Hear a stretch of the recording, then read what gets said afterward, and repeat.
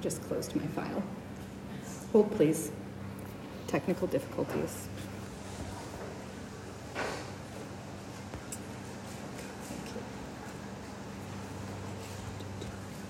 Scrolling.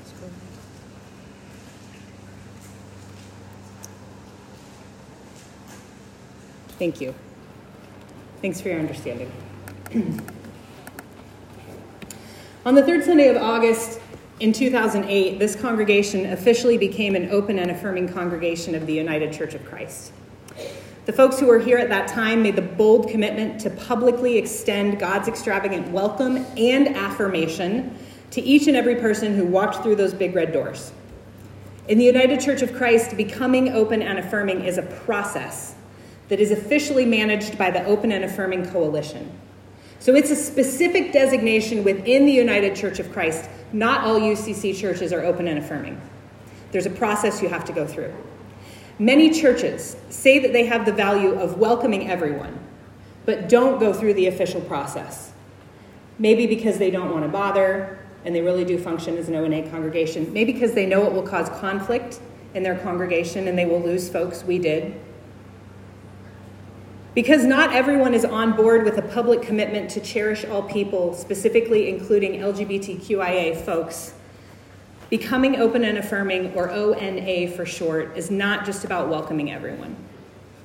In order to be recognized as an ONA church, your covenant has to specifically include LGBTQ folks. And the reason we have to specifically include LGBTQ folks is because they have been specifically excluded and continue to be so in many congregations. And so on the third Sunday of August each year, we celebrate Open and Affirming Sunday. What you have all made clear to me in the 6 years that I have been your pastor is that your commitment to being open and affirming really does extend to any categories you can think of. In the past, the queer folk in this congregation have come to me to tell me they don't want a whole Sunday about being gay. And so, our ONA Sunday celebrations, we don't single out one group or another. We reaffirm our commitment to the full inclusion of everyone, truly. Our oneness in Christ includes and transcends all other labels. Everyone really is equal before God and one another. That's what we celebrate today. This is a key truth in the scriptures that turns out to be very hard for us to live out because we have real differences. And some of our real differences matter a lot to some of us. And if you think you welcome everyone, I invite you to think about how you reacted the last time somebody shared a political opinion you didn't like. The differences are real, and we have to face that. We can't go through our church life with rainbow-colored lenses. So what do we do with these differences? For some ancient wisdom on how to answer that question, let's read together from the book of 1 Corinthians chapter 12. This book was written by the Apostle Paul to the Christians in the city of Corinth who were having a lot of problems, as churches always have had because churches are made up of people. The Christians in Corinth were struggling to find unity in the midst of their diversity. There were power struggles. There were some seriously unhealthy relationships, and they were not taking care of the poor within their own congregation, and they were not making sure that new converts to the faith were discipled well. Chapter 12, obviously, comes right between chapter 11, which talks about how to reverently celebrate communion, and chapter 13, where Paul waxes eloquent on how love is the most excellent way. So between community, communion, and love, we get this. 1 Corinthians chapter 12, verses 12 through 27. Let us listen now in the reading of Scripture for the word and the wisdom of God. Just as one body, though one, has many parts, but all its parts form one body, so it is with Christ. For we are all baptized by one Spirit, so as to form one body. Whether Jews or Gentiles, slave or free, those were the big dividing categories. And we were all given the one Spirit to drink. Even so, the body is not made up of one part, but of many. Now, if the foot should say, because I'm not a hand, I do not belong to the body, it would not, for that reason, stop being part of the body. And if the ear should say, because I'm not an eye, I do not belong to the body, it would not, for that reason, stop being part of the body. If the whole body were an eye, where would the sense of hearing be? If the whole body were an ear, where would the sense of smell be? But, in fact, God has placed the parts in the body, every one of them, just as God wanted them to be. If they were all one part, where would the body be? As it is, there are many parts, but one body. The eye cannot say to the hand, I don't need you. And the head cannot say to the feet, I don't need you. On the contrary, those parts of the body that seem to be weaker are indispensable, like pancreases. And the parts that we think are less honorable, we treat with special honor. And the parts that are unpresentable are treated with special modesty, while our presentable parts need no special treatment. But God has put the body together, giving greater honor to the parts that lacked it, so that there should be no division in the body, but that its parts should have equal concern for one another. If one part suffers, every part suffers with it. If one part is honored, every part rejoices with it. Now you are the body of Christ, and every one of you is a part of it. This is the word of God for all people. Thanks be to God. Notice the ways that Paul says we get it wrong, the ways that we dishonor our differences. The first one is, because my gifts are not like other people's gifts, I don't belong here. The eye says, I'm not an ear, I'm not part of the body. Because my gifts are not like other people's gifts, I don't belong here. That is one of the lies. Thanks be to God, everyone in this church does not have the same gift. The second way that they get it wrong is to say, because your gifts are not like my gifts, I don't need you. Or possibly, you don't belong here. What's interesting here is that you actually don't need that other part of the body in order to do what you do. Eyes see whether ears do ear things or not. But in order for what you do to matter on a larger scale, you do need that other part of the body. Eyes can see perfectly fine without hands. But if eyes are not partnered with hands, they can't do anything about what they see, which is a terrible way to feel.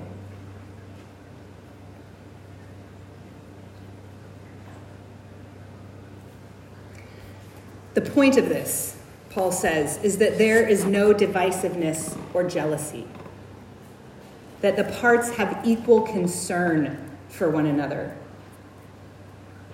If one part suffers, all the parts suffer. If one part is honored, all the parts rejoice. That specific thing shows up again in that love chapter where he's talking about what love is. No divisiveness or jealousy. The parts have equal concern for one another. The ministries of this church are not in competition with each other. You are not in competition with each other. If you have a unique gift, it belongs here. We need one another. The body is made up of many parts, but it is one body.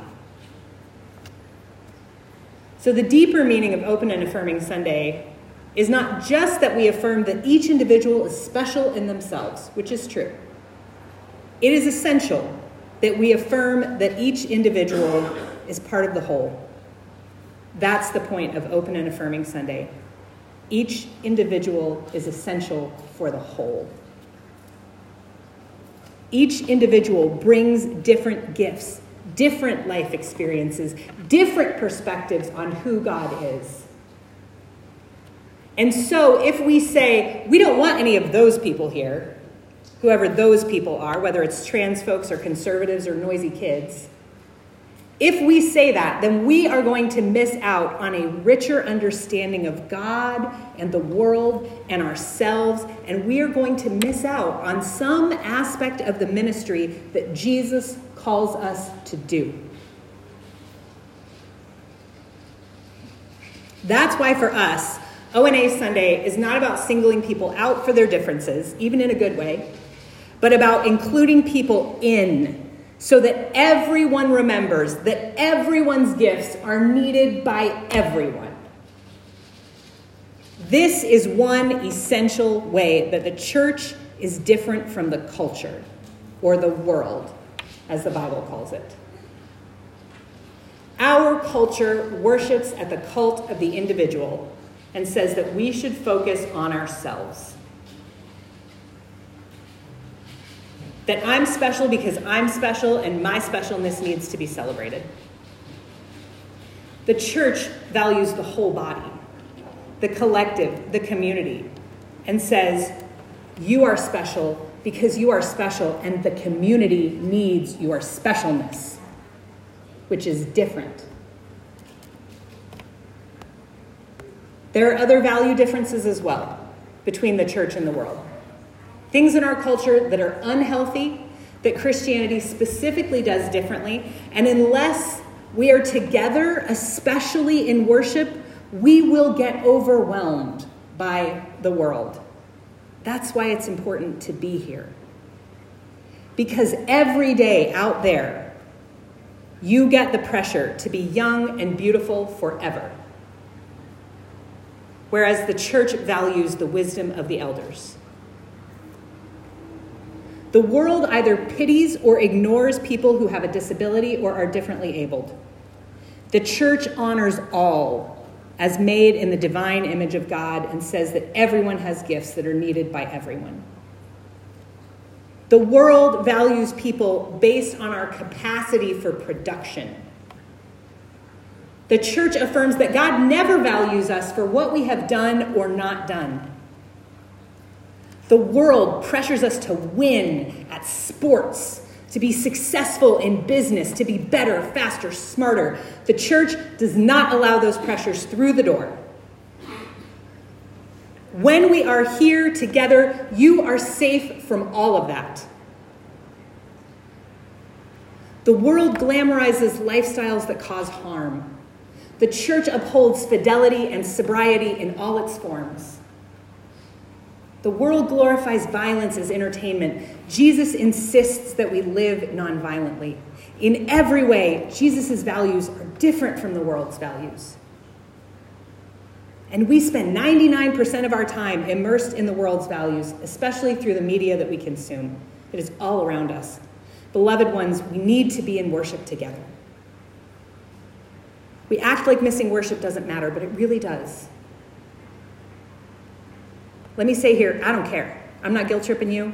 This is literally for you. I trust that the people who are here. But the world gets into our heads, even if we say we don't agree with its values. We give our tacit approval through our participation and our consumption. It is rough out there. And so we come here, yes, partly as a refuge, but not to be naive, not to keep our heads in the sand, but because we want to live differently from the very narrow list of options and categories handed to us by our culture. This is the space where we can do that. This is a safe place for everyone, where we can be affirmed that we are beloved by God and one another, that we are created with purpose, that we are blessed to be a blessing. At its deepest meaning, Open and Affirming Sunday is a celebration of the church. It is a celebration of God's extravagant welcome for everyone, of course including LGBTQ folks, because everyone has to mean everyone. Jesus said that the gates of hell will not prevail against the church. That means that it is our calling as the church to be on the offensive. The church is not the one being attacked. The church is the one doing the attacking. Hell is like a city with walls and gates trying to protect itself, which makes a lot of sense, right? Hell is bondage. Hell is closed off. Hell is oppressive.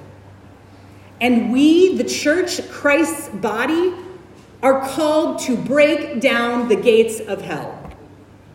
The gates of hell will not prevail against the onslaught of the church.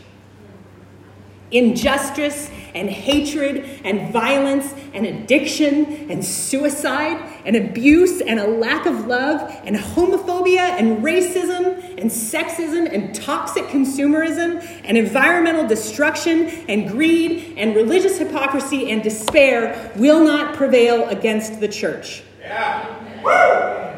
They will fall before the advance of the church. Military metaphor is perfectly appropriate here because we are in a real fight.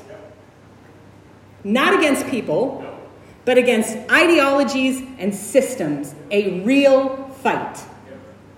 A fight we can only win when everyone is included and all gifts are honored. And that is the meaning of Open and Affirming Sunday. Amen.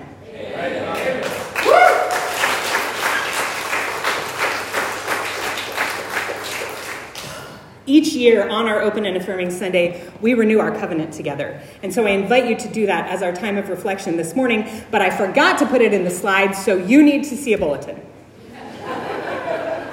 So would you rise in body or spirit? Get close to somebody who's holding paper. Is there anyone here who cannot see paper? We will find you some paper. Be the body. Get together, even if it's somebody you didn't drive in the car with here. Please notice that this version of the statement is not a statement of fact written in the passive voice, which would sound like you are welcome here. That's good. There's a place for that kind of statement. That's actually our original statement. But we also have this statement of covenant written in the active voice. This is a covenant about what we will each and all do, not just what we hope is theoretically done somehow. I will do this. This morning, as a testimony and an act of faith, let us affirm together again this open and affirming covenant. Will you join me? As the people of God who gather at Zion United Church of Christ, we make a solemn covenant with one another. We will extravagantly welcome everyone who enters here. We welcome every race. We welcome every gender. We welcome every age. We welcome every expression of faith. We welcome every marital status. We welcome every sexual orientation. We welcome every political party. We welcome every type of body. We will not be divided by social issues. We will not judge as the world does by health, wealth, or skills. We will not allow our past to define our future. We will transcend all labels. We will always seek to affirm one another with loving hearts and open minds. We will follow in the way of Christ Jesus, loving and being loved by both God and neighbor. With the guidance and power of the Holy Spirit, we will love one another for exactly who we are. We promise that wherever we are and wherever we are on life's journey, we will extravagantly welcome everyone who enters here. Amen. May it be so with the help of God. You can be seated.